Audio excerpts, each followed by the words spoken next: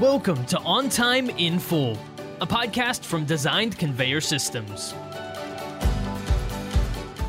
Welcome, folks, to this year's grand finale of On Time in Full. It's that time of year again where we dust off our favorite moments and revisit the gems that made our podcast shine. Today, we're serving up the juiciest bits from the past year, all bundled in one glorious year in review episode. Settle in and let's hit rewind on the incredible stories, knowledge, and laughter that have graced our show. As we reflect on the past year, these pearls of wisdom from Michelle Blodgett remind us that teamwork is more than just a buzzword. It's the driving force behind our success. So I think that's a twofold answer. So I think having the ability to know what our teammates need is really going to help us give them what they need. So again, that communication piece really ties into that. And I think just asking questions, right? Being learning oriented, we need to know. So if we're feeling like, hey, I don't have enough information to do what I need to do for this project, we have such a very open policy within DCS, like we need to collaborate. So we hold regular meetings, weekly meetings. We have meetings internally with certain stakeholders. Project management has meetings weekly with external stakeholders. So I think just knowing a couple of things, how the process works, which is great, but it also helps to uncover those gaps. So always communicating with one another. And then when we don't know, hey, I haven't heard from someone in quite a bit about, this particular question that they asked 3 weeks ago, let me follow up with them. So I think being proactive about, staying on top of the projects that we're working on to make sure that either I'm not, missing something or there's something that I can't do, to help someone else. I may not know someone is covered up and needs help. So if I reach out to them and say, hey, is there anything that I can do to help move this project forward? Please let me know. One of the cool things about my job too, which is why I love it so much, is I get a lot of questions. So sometimes if people are unsure of, hey, what does this mean on a permit application? Or, hey, someone in finance is asking for this. Do you know what that is? I field a lot of questions of a variety of nature. So for me, that, helps to be learning oriented as well. And it also helps to, have my fellow coworkers solve some problems. So again, I really feel that communication is our strong point within DCS. And I really feel that definitely helps to jump over those hurdles, keep everyone on the same page. And, by holding those regular meetings, whether it's, a 10-minute phone call or, a 20-minute email, not a 20-minute email thread, but, holding those conversations weekly helps to keep everyone on track. Director of Engineering Ben Moyer shared a fascinating perspective on the power of imagination and the importance of asking the right questions. You'll discover that innovation knows no bounds, and it all starts with a curiosity to explore uncharted territory. Yeah, I think that's a cool example. If you look back and you read some of the post-event investigations and some of the quotes from that period of time, you think about, I think it was said it wasn't a lack of, it wasn't negligence, it wasn't malpractice, it was a lack of imagination, right? They didn't even think that that was a high hazard situation when they were on the pad running these tests, and it was a comms check, right? And it resulted in the tragedy of Apollo 1. And so you think through that, what are those questions that need to be asked when you're doing a design, when you're working through an engineering challenge. And a lot of times you don't know the questions to ask unless you have gone through a similar experience, again, through time, over time, building that judgment. So, I think knowing what questions to ask, obviously, and then also knowing where to focus, right? So knowing which areas of the design are really critical to the success of the project, to the success of this particular design, which characteristics. That helps you, again, know what questions to ask, but it also helps you be more efficient and effective as you're completing your work by focusing on the right areas of the design. In 2023, we hit a major milestone here at DCS. We introduced something groundbreaking, Datum, our state-of-the-art warehouse execution system. We had a fantastic guest, Curtis Jefferson, who joined our podcast to give us all the juicy details about the big reveal at ProMat 2023. Yeah, Gabrielle, we're DCS is excited to introduce our new warehouse execution system, Datum. So we're super proud of this offering. This is actually our first product we're introducing to the market. So it's a WS you've always wanted to have, and is specifically crafted to make the operator's job easier. So it provides deep, quick access to critical information. So as an operator of one of our customers, you really shouldn't have to dig for information that should be at your fingertips. You have to make quick decisions on the floor. So we want to be able to have that access to you as quickly as possible with our WES data. So WES that we're deploying Datum, it actually blends warehouse control with tasks traditionally handled by WMS. So it handles order planning, intelligently releases tasks, and synchronizes all current work and continuously reprioritizes it for the optimal process flow. And this WES can be deployed in semi-automated or completely automated distribution centers to fill high-velocity orders with specific delivery deadlines.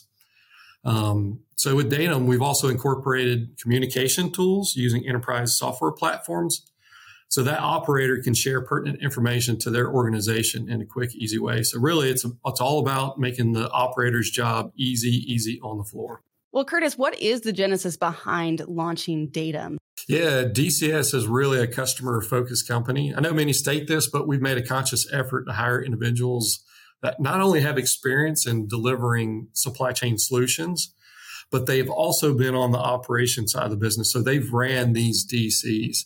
So the ideas and thoughts behind the creation of Datum truly are from a customer's perspective and how we tailor this tool for the customer. So the genesis behind Datum is really to be able to provide the answers you need as a customer when and where you need them. So we're really excited about launching Datum this year at ProMat. Brian Stewart joined the show to tell an impressive story about his team's success in tackling a challenging equipment retrofitting project for a client. Overcoming geographical hurdles and intricate issues, their unyielding teamwork, bolstered by DCS's robust support, led to a triumphant resolution. I think with the challenges that have happened in the last few years, just watching it from the sideline first and then actually being in the middle of it, coming on as a designer at DCS, it's just going to go up. I mean, the idea of less people shopping at brick and mortar and doing more online has turned the way turned how everything goes. And so you're sitting there and you're thinking that, well, okay, so now all these parcel and just, DNF projects or DNF vendors all have these facilities that need to be updated because they need to stay up with the times because everybody's doing the online shopping and whatnot. And so they need to move packages around. And then just, these companies are trying to grow and they're trying to grow responsibly.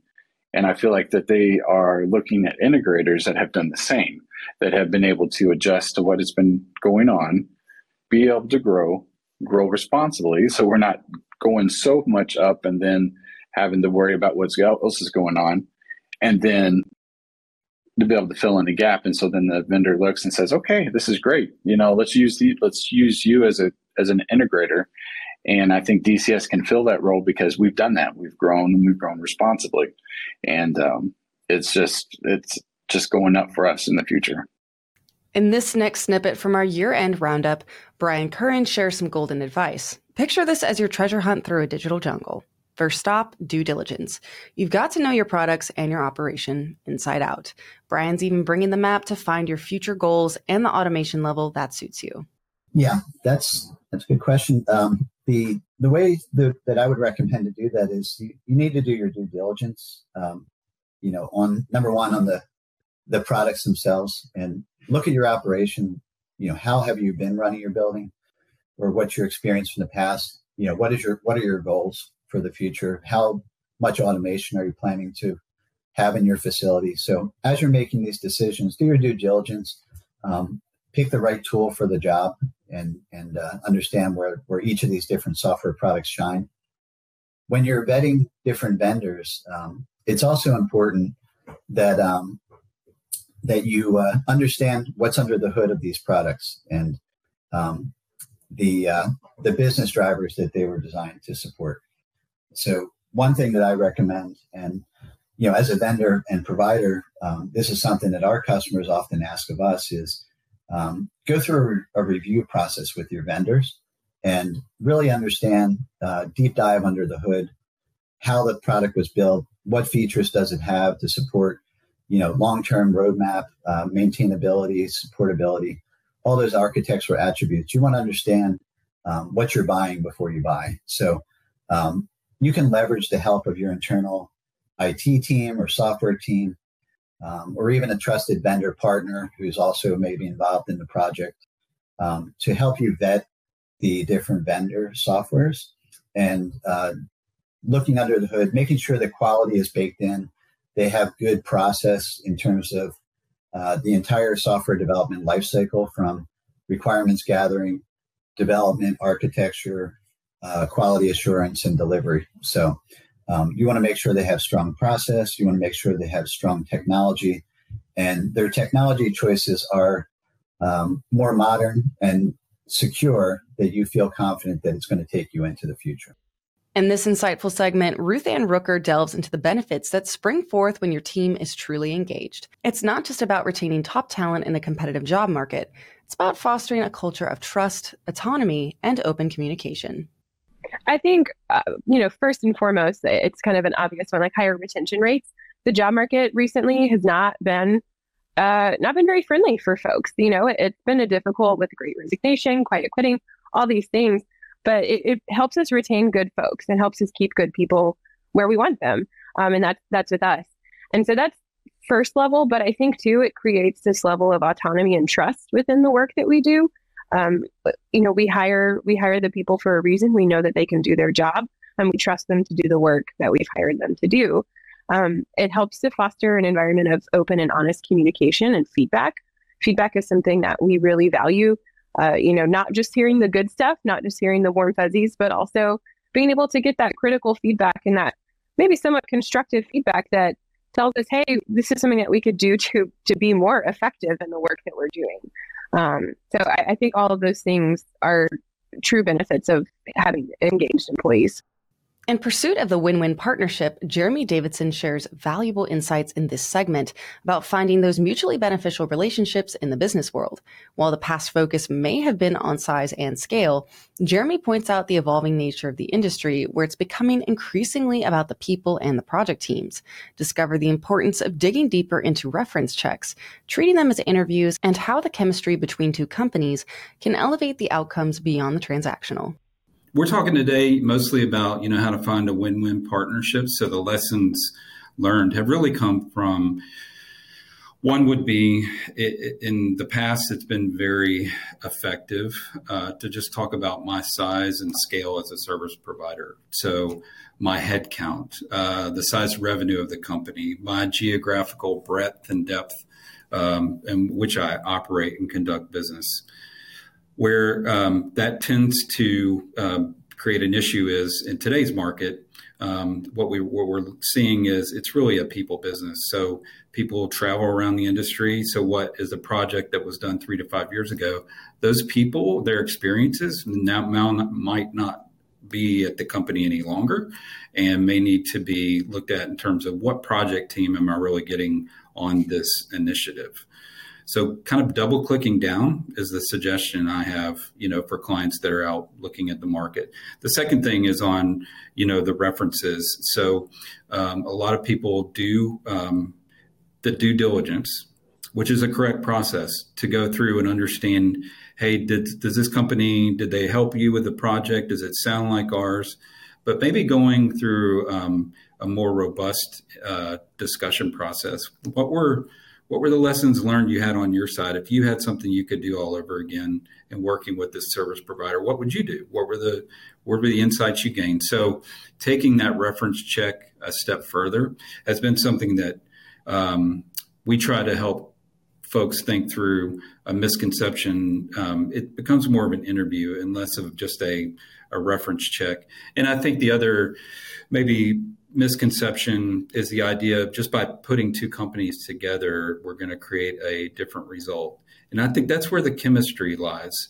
If you in meeting with a service provider and you're the sourcing entity or the client buying the goods or services, are left with a feeling after even a short interaction with a company that, our knowledge plus their knowledge kind of creates a 1 + 1 = 3 environment. It's not just a transactional situation.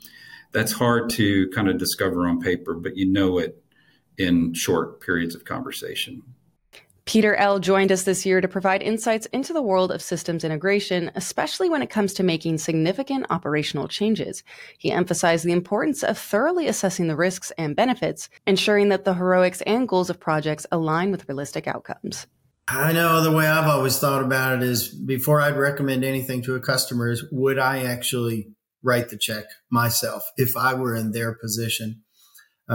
These are, again, Gabby, these are sometimes very, very fundamental changes for organizations to say, hey, we need to move up to, we want to redesign the operation and we need a partner with us who can help us integrate it. It's a big jump because there are implications on, of course, the actual operations, the labor out in the distribution center that you have.